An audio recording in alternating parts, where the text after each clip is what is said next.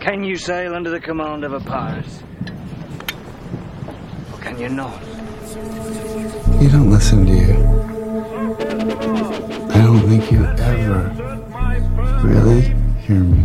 That the only thing we have to fear is fear itself. This nation will rise up, live out the true meaning of its creed. We hold these truths to be self-evident, that all men are created equal. It stuck with me. I kept coming back to it, just trying to figure out where in the world we had gone so wrong that it had ended up here. Well, I didn't think you had it in you. I'm your huckleberry. Are you not entertained? Are you not entertained? Why, Johnny Ringo, you look like somebody just walked over your grave. Fight's not with you, Holiday. I beg to differ, sir. We started a game we never got to finish. Are you not entertained? Are you not entertained? What we've got here is failure to communicate. Some men you just can't reach. You keep using that word. I don't think it means what you think it means. You don't tell your pappy how to cut the electorate. We ain't one at a time in here. We're mass communication. Oh, yeah. Are you not entertained? Are you not entertained? Just not why you were here.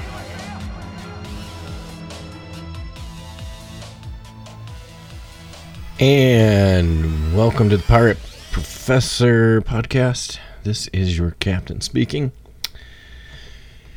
Hey, and this one's going out to my Intro to Multimedia class. This is going to be chapter 4. And we're going to be talking about something kind of very specific tonight, or today, whenever you happen to be listening to this. We're talking about navigation and interactivity on websites, and it's basically it's all about deciding how people interact with your thing, your website, your app, whatever it happens to be, your story. You know, if you're laying out a multi approach or multi-prong approach to telling a story, you know, you're just sort of asking how this all fits together. To kind of help you get your head around that, because I'm assuming most of you haven't spent a lot of time building websites or building a lot of kind of complex organizational things, but there's a place that it kind of makes some sense, and it's actually fairly consistent with actual architecture. You know, building houses. Let's just think about a house for a second. Imagine, if you will, your perfect house.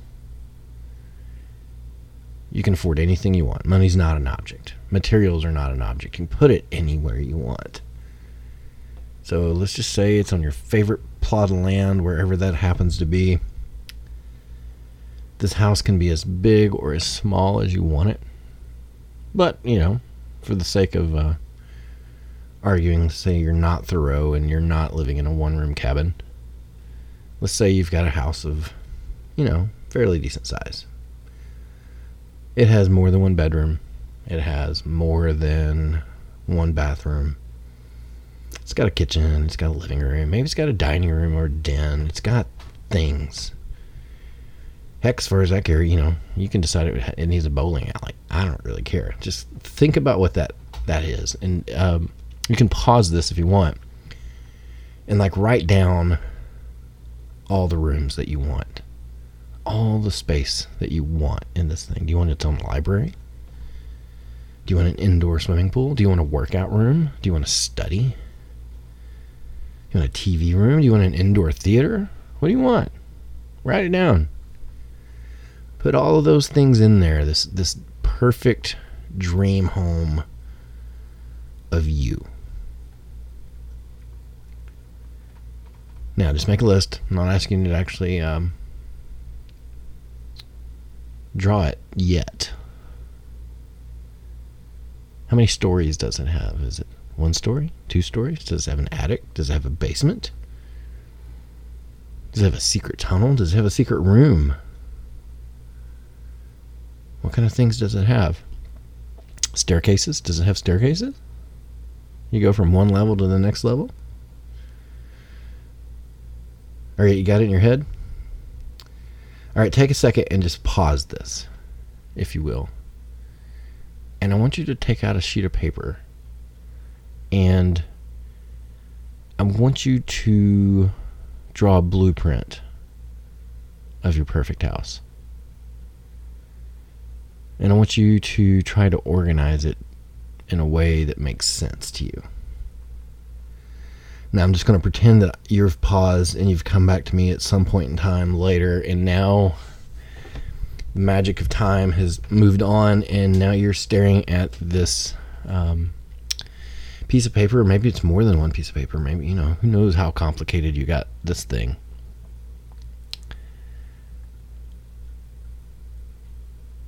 Imagine, if you will, all right, you're now standing in front of this house. It's done. The question is, from a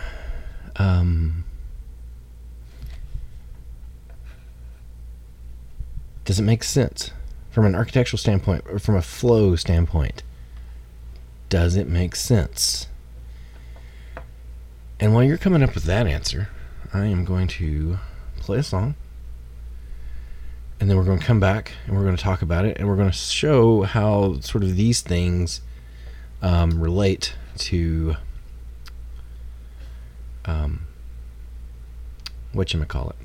websites. And in the meantime, I'm going to play a song from my old friend Hutto. It's a short song. I just want to put something in there. It's called Let's Go.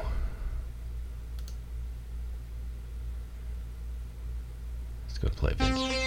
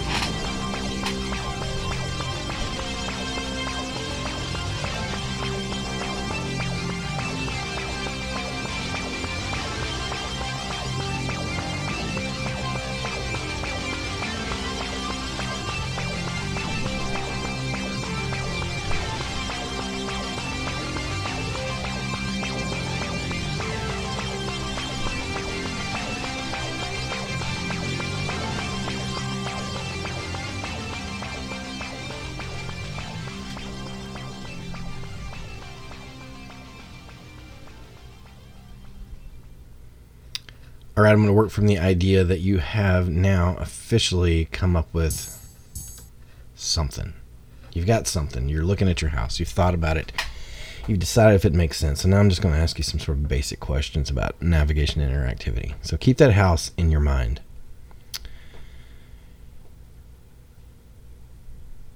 When you walk in the front door, or when someone walks in the front door, I'm assuming you put a front door in it. Did you put a front door in your house? When they walk in the front door, where did they land? What is the first thing that these people find? Did they walk into a bathroom? That seems kind of a bizarre idea. But I don't know. Maybe they've been on the road for a while. They've been holding it. It's kind of convenient. First thing you do, you walk in the door and there's potty. Hey. But then again, that might not be such a good idea because, there may be someone else walking in the door right behind you. That would be inconvenient and a little bit awkward. Okay. Well, maybe you have a foyer. Maybe that usually makes sense. You probably didn't put a bedroom, right? Because if you think about like design for houses, you walk in the front door. This is what we typically consider like a public area. This is for everyone. And usually the deeper you get into the house, you transition from more public to more private. So this is why the bedrooms are typically not right by the front door. They're somewhere else. They're further away. The architect has, and I'm assuming you did, put some degree of distance. If you've got a dining room, chances are you put it somewhere close to the kitchen. And then you also have to think about, did you add a garage to this house? Did you add a back door to this house? Do you have more than one door to this, exterior entrance? I don't know, maybe. Think about your own places that you've lived. If you've got a garage, do you normally walk in the front door? Or do you normally walk in a back door, a side door? Now, if you go in a garage, in the door in the garage, well, then typically that's a different sort of environment, right? That's, if you walk in from the garage, where do you normally find yourself? Sometimes you find yourself close to a laundry room, or maybe it's a mud room. Maybe there is a bathroom pretty close. As soon as you walk in the door, there might be a bathroom right there. And these things are also designed intentionally. The thing about design, and we can talk about this from architecture, nothing is accidental. Nothing is random. Everything is put in a certain place for a reason. So when you think about the difference in entering a house from, say, the back door or the garage door, that is typically more of a utility type entrance. And it's an entrance for the people who live there. It's generally not as fancy, but it has a lot more practical application for you. And again, we go deeper and deeper. And sometimes, when we put one room up against another room, how do they interact? So let's just say you had a bowling alley. You decided you wanted that bowling alley. Do you think it would make much sense to put it right between a couple of bedrooms? Probably not, because we have noise considerations. There's all these things that somehow sort of make the world of, putting things together maybe not quite so easy as you thought. And that's not even considering like all the structural elements that, where do you put a wall? What's a load-bearing wall? Where it's something that's supporting one thing and not another thing. And if you put, a staircase in, what's it going to interrupt? Is it going to get in the way of something else? Something just beeped. Oh, that's what it is. I've got a little thing. I'm going to turn my volume down.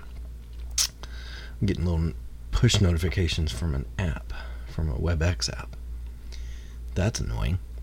Anyway, as it turns out, these same kinds of rules apply when you're dealing with websites and web design. And when we're talking about, it may be graphic design, or it could be, just how you want one of the users to navigate your website or interact with the story.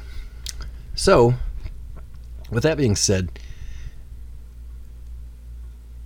as a multimedia producer, as a content producer, as someone who's going to be dealing with a lot of different things, you have to realize that you're a creator, or you're a content creator in a world that no longer accepts a single medium as sufficient.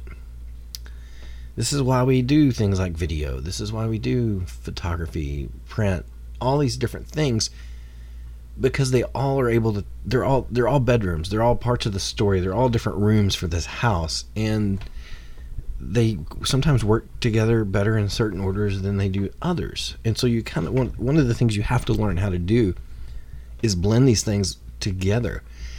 And the best way you know that you're doing a good job is if people don't really notice it. Nobody notices, if the bathroom is exactly where it's supposed to be, or you would think it would be, in a predictable place. But they sure as heck would notice if they walked in the front door and they suddenly found themselves in the master bedroom or a bathroom or some kind of, or the kitchen. And it's like, this doesn't make sense in a normal standpoint. So think about these. All right. Next. It's because, and I'm going through the PowerPoint too, so if you want to follow along in that, it's chapter 4, navigation and interactivity, or you can follow along in the book as well. Because story structure is so tied to design and presentation, we all have to think about the user experience as we determine how to cover a multimedia story. User experience is simply how are they connecting with this story? What's going on with it? What thing leads to the next thing and leads to the next thing, which leads to the next thing?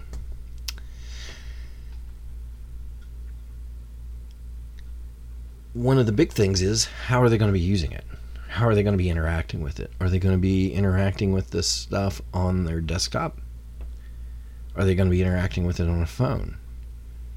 You know, by 2011, at least according to Pew Research, by 2011, 47% of American adults were regularly using cell phones and tablets to access news and information. This is barely 5 years after the iPhone came on the scene. And we're almost a decade after that. So that number is considerably higher now. So I would say the majority of people at this point in time are accessing most of their news through some sort of mobile device. There's actually not that many of us that will sit in front of a desktop as much, because we use our mobile apps to do all kinds of stuff. And plus, with a lot of social media, they've also been, bringing these things in. They're mixing story design with a social media platform. Well, tablets, so for those who may be, nostalgic for newspapers or not at all nostalgic for newspapers or whatever, one of the things that was kind of an early complaint of people with dealing with mobile devices is that they really missed holding a book in their hand. They missed holding a newspaper or a magazine. There was something tactile about that they really appreciated. And so the tablets, the iPads and the Kindles and all these things were originally designed to emulate the feeling of holding the printed word in your hand. So it was designed to feel like a book in your hand. And it was also done as sort of a way to help save the print industry. It's like with the history of communication. It's, the moment we started writing stuff down, it's not like we stopped talking. And print really there's a lot of value in print. And so people were just simply looking for a way to keep it alive. And because there was also lots of counter arguments at that point in time, and we don't really think about it now, but there was actually it was getting to be a pretty strong pushback against newspaper publications simply because it was wasting so much paper. And paper comes from trees, and people don't like the idea of cutting down trees. Forget this big mass of paper that you're just going to keep for a day and then throw away. Right? And so we don't really so much think about that, but that was actually a pretty big concern at the time. Because you may get newspapers, today are kind of thin in comparison, but, some of those are pretty thick, plus there's a bunch of ads that were inside of them. All of these things. And so they wanted to bring that together without killing so many trees. And so when we think about that, we think about web design, we think about all these things. What we think about is not necessarily the content that's in it, but how the user is going to feel when they're in it. This is what we call user experience. When you've got a good user experience, a place just kind of feels like home, right? It feels good. You're making a stronger emotional impact. But when you have a bad user experience, you also know that too. And this is one of the reasons why it becomes so important, is if you have a bad user experience, you're going to have fewer views. We'll get to that in a little bit. And so the interactivity that comes with multimedia allows the user not just to consume something, but it also allows them to interact with it. And it allows them to change the pace that they interact with it. So there's all kinds of stuff that and that can affect people because, different people want to have different interests and different considerations. And so we want to make sure that they can sort of define their own meaning. So if you kind of think about maybe when you were younger, you had sort of these My Adventure books where you would read, a few pages and then the character would have to make a decision. And you're like, well, if you want them to do this, turn to this page. If you want them to do this, the other thing, turn to this other page. And kind of your goal was like, at least the ones I read when I was a kid, was like, I want my character to survive this experience. So it's all based on, can I get them through alive? It's kind of the same stuff with websites and stories. Like, you're letting them make those decisions and the pace at which they consume and the order that they consume them. And typically, younger audiences, and I would probably say, younger audiences under 40, which may not seem that young to you guys. Most younger audiences would prefer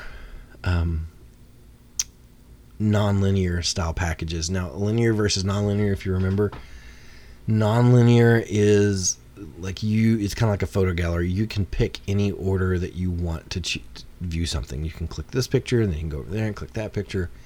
There's no set order. Linear order is more like a slideshow. It's like PowerPoint. All you do is click a button and it goes to the next slide. Whoever created it is predefining the way that you see it. Create a linear approach. Very often, that has its place, but very often non-linear is keeps people's attention a little bit better. And one of the reasons why it keeps people engaged, because it allows them choice. And you're creating opportunities for them. And that keeps them engaged. It keeps their brain active in kind of different ways. They're not just consuming, they're actively involved with the thing. The disadvantage, though, is going back to kind of where our house idea was. If you get too much stuff, if it gets a little too crazy, you can cause the thing to get pretty disorganized. And you've all been on websites that don't make sense, like you click on things and they don't go where you think they're going to go, or you click on pages and they don't work right, or it's just confusing and you're not really sure where you are. This is creating a bad user experience, and the primary inclination for people in those moments is just to go somewhere else. Like, maybe the pages load way too slow. Maybe, because whoever uploaded the photo uploaded like the highest possible resolution photo that they could, and it takes forever to download, or there's too much video and it doesn't allow streaming, or there's all kinds of things that can go wrong. People will give you a little bit of leeway, but if they're having too much trouble, they're just going to go away, and that's going to hurt you. So when we're developing a navigation plan, kind of the same thing as like if you're designing your house, it's a good idea to kind of just go ahead and draw it out on paper to see how it's going to flow. What's going to happen if this goes to this, goes to this, goes to this, goes to this. And, plus it's going to save you time down the road when they do animated films like, Pixar films. They do all of that stuff in low resolution kind of cartoon drawings until they're absolutely sure what the final product's going to be. Because the time and expense it takes to actually generate full resolution stuff in animation is crazy expensive. And so one of the things that we have to do is, or they have to do, I don't do it, is they try to answer all those story questions well in advance so they don't waste time and money doing the other things. So this is what you want to do with your websites. You want to make sure that you've got it as organized as possible. There will be design changes, there will be tweaks, but you want to save money and time down the road. So here's some tips on that. First of all, when it comes to your typeface, let's not get too artsy-fartsy. There was kind of a running joke when, like, word processing software, like Microsoft Word first came out, and these kinds of applications that, they would come with 100 different fonts built into them, and somebody makes a flyer and they use at least 70 of them. It doesn't look good. Don't try to be too artsy. Keep things clean. It's that, KISS thing. Keep it simple. Keep it simple, stupid. You want to make sure you do that. If it's going to have multiple layers, you need to build indicators that help users know where they are. And they need to know where they're going in the story. And again, if it's getting too deep, you want to use some kind of breadcrumb navigation. This breadcrumb navigation essentially lets them back their way out of it. We've all been on websites that you click around enough and you don't know how to get back without just kind of hitting the home button, and you have to start all over again, and that's not really what you wanted to do. You want to give them the opportunity to go backwards a step. And you can also think about table of contents, or a sitemap is a table of contents for a website. You just want to give people options on how they can see everything and where they need to go. For most of what you guys are going to be doing, your stuff's going to be fairly simple, at least in the early days. If you end up working for a company, like maybe some of you are PR majors, you may be managing a website and content and social media, and you've got hundreds of different pages that you're having to keep up with. And these things have to interact with things, and sometimes you want to make sure if you change one link, it doesn't break it somewhere else, and all of this kind of stuff. So you need to make sure that's all there. And then you need to test all this. One of the things that happens with people who create stuff is you know exactly how that thing's supposed to work because you designed it, and you designed it to do a certain thing, and because you designed it in your head, it works perfectly. But then you set someone else down and get them to try to work it, and they don't quite understand how everything is connected. They're going to have a much tougher time than you are. And so one of the things that we really want to try to create is something what we would call intuitive design, which, like, people shouldn't have to think about where they're going to go next. Right? So what you want to do is to see how hard they're having to think, if at all. So if you're going to test it, though, don't just get anybody. If you're going to be testing something, let's say you're building a website that's going to be primarily geared toward 10-year-olds. I don't know. Why not? 10-year-olds. I don't know what 10-year-old would want, but you work for a company and your messaging and website is for 10-year-olds. The people you need to have testing that website to see if it works and it's actually connecting are 10-year-olds. You don't need to get a bunch of, you don't want their moms doing it or their dads going through it. You want them going through it and seeing how it's going to fit. Right? You also just don't want to grab your friends just because they're convenient. The other thing with the navigation, keep it consistent throughout the website and throughout the story. One of the things, I don't see it so much anymore because a lot of websites are template based these days, but sometimes when people were designing their own and they're building, especially if they're starting from scratch in the old days, they sort of would lose the plot and they would just start creating things, and it would become harder and harder and harder to find stuff because their navigation style would change throughout the website. And here's a big one. Think about it from your homepage standpoint. For your primary menus, you can have more than one link on your homepage, but your primary menus don't offer more than 7 options. I prefer fewer than that. Like 5 seems like a really good number. You don't want to give the thing is, you don't necessarily want to give people too many options because people don't necessarily want to have to make that many decisions. And, if you're doing your job right, one option leads to the next option because, again, we're going back to you're trying to keep your people from having to think too hard. So you don't want it to be a scenario where they walk into Walmart and there's 200 different varieties of toothpaste and they have to decide which one's going to save them from the dentist. You don't want to do that. You just want to give them a few options, let them go from there. We could also talk about this is where we start getting into the world of illusion of choice when it comes to online media, but that's a story for a different day. And part of that is don't make users guess where a button is going to take them. Drop-down menus are good. I like drop-down menus because they kind of create shortcuts. Give somebody a preview of where they're, what rabbit hole they're about to go down. So, again, this is kind of one of those things from the older days when people, when Flash first came out and people were like, oh, I can make anything on the website a button. I can make this random part of this one photo a button, and I can kind of have these sort of, Easter eggs built in, and everybody thought that was really cool. Except it's really confusing, and you don't want to do that. You want to keep it clean and simple. Navigation should be intuitive. You don't want people to have to think too hard. Again, you want intuitive design.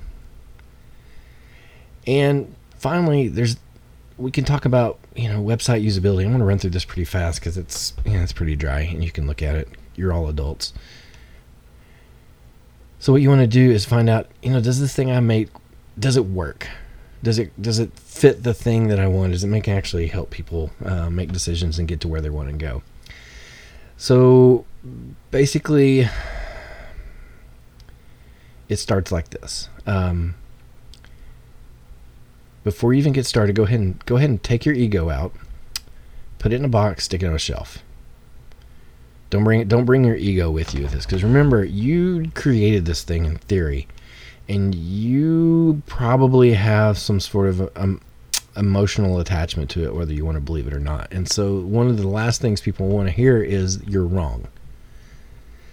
So go ahead and check your ego at the door and understand the limitations of the information you're going to gather. You're not going to get everything. And also just remember that it's okay to ask for some feedback. It's okay. It's all right. So things we're going to do, and this is sort of basic research type stuff. Come up with like 10 to 15 different things you want somebody to do. You're like, all right, I want them to be able to do X, Y, and Z. And, think, all right, this is what the average user should want to do. These are kind of some pretty basic things. Can they actually do it? So you come up with it. And again, this is the experimental design stuff. It's probably going to be a little less formal than this in real life. So, you have people, if it's more of a formal thing, this is when we start signing waivers and, formal things. Pre-experiment questions, free observation time. That's actually one that's pretty useful. You're going to let people just sort of play on the site. You're not going to tell them anything. It's like, here's the website. Just click around a little bit, see what you do. And then you're also going to create, some assigned tasks. These are this 10 to 15 things, the XYZ stuff that you want them to do. So, and then you develop all your questions, kind of this formal way that way you can follow up with people and make sure that you're getting consistent answers and consistent results that you can quantify. And then you want to test them. So remember, you don't want to test peers. You don't want to test your mom and dad. You want to test people that are actually the type of person who's actually going to be interacting with this. And this could be everything from a website to a video game. It could be, there's all kinds of applications for this thing. You want to see if things react in the way that people expect them to react, and if they can accomplish the things that you expect them to be able to accomplish. So you want to make sure everybody's sort of testing in the same environment. You want to make sure that you've got consistency. So maybe they're all on the same computer or all in the lab. They're all it's all in the same kind of thing. And you also want to know what you're looking for if you're letting them just sort of play around. The free observation time. You want to know what you're looking for. And you also want to know steps people take. Like maybe you want them to click on an email or contact us link, and then you want them to, what you really want them to do is go to your online chat thing, because that's where you really want to try to drive your traffic. But some people are going to want to click the call and talk to an operator, because personally that's what I do, even though I hate those things, the menu options.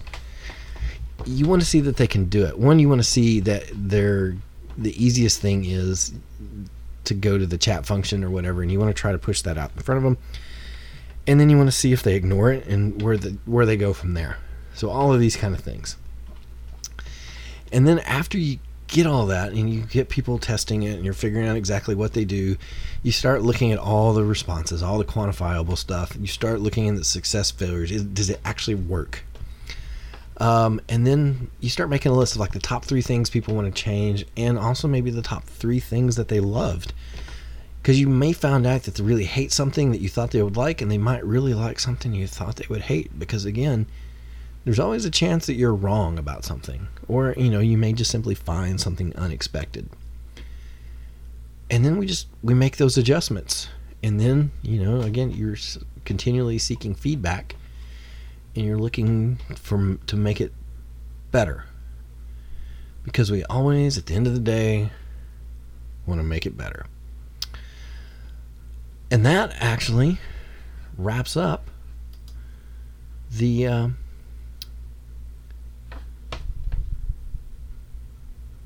lecture for today, or this week. It's pretty short, and you may be thinking, all right, these seem a little generic, or maybe it's giving information I didn't really think about, or I wasn't really wanting. What we're going to get into soon, very soon, is we're actually going to start diving deep into the individual components and different mediums, and we'll be talking about those a little bit more in depth.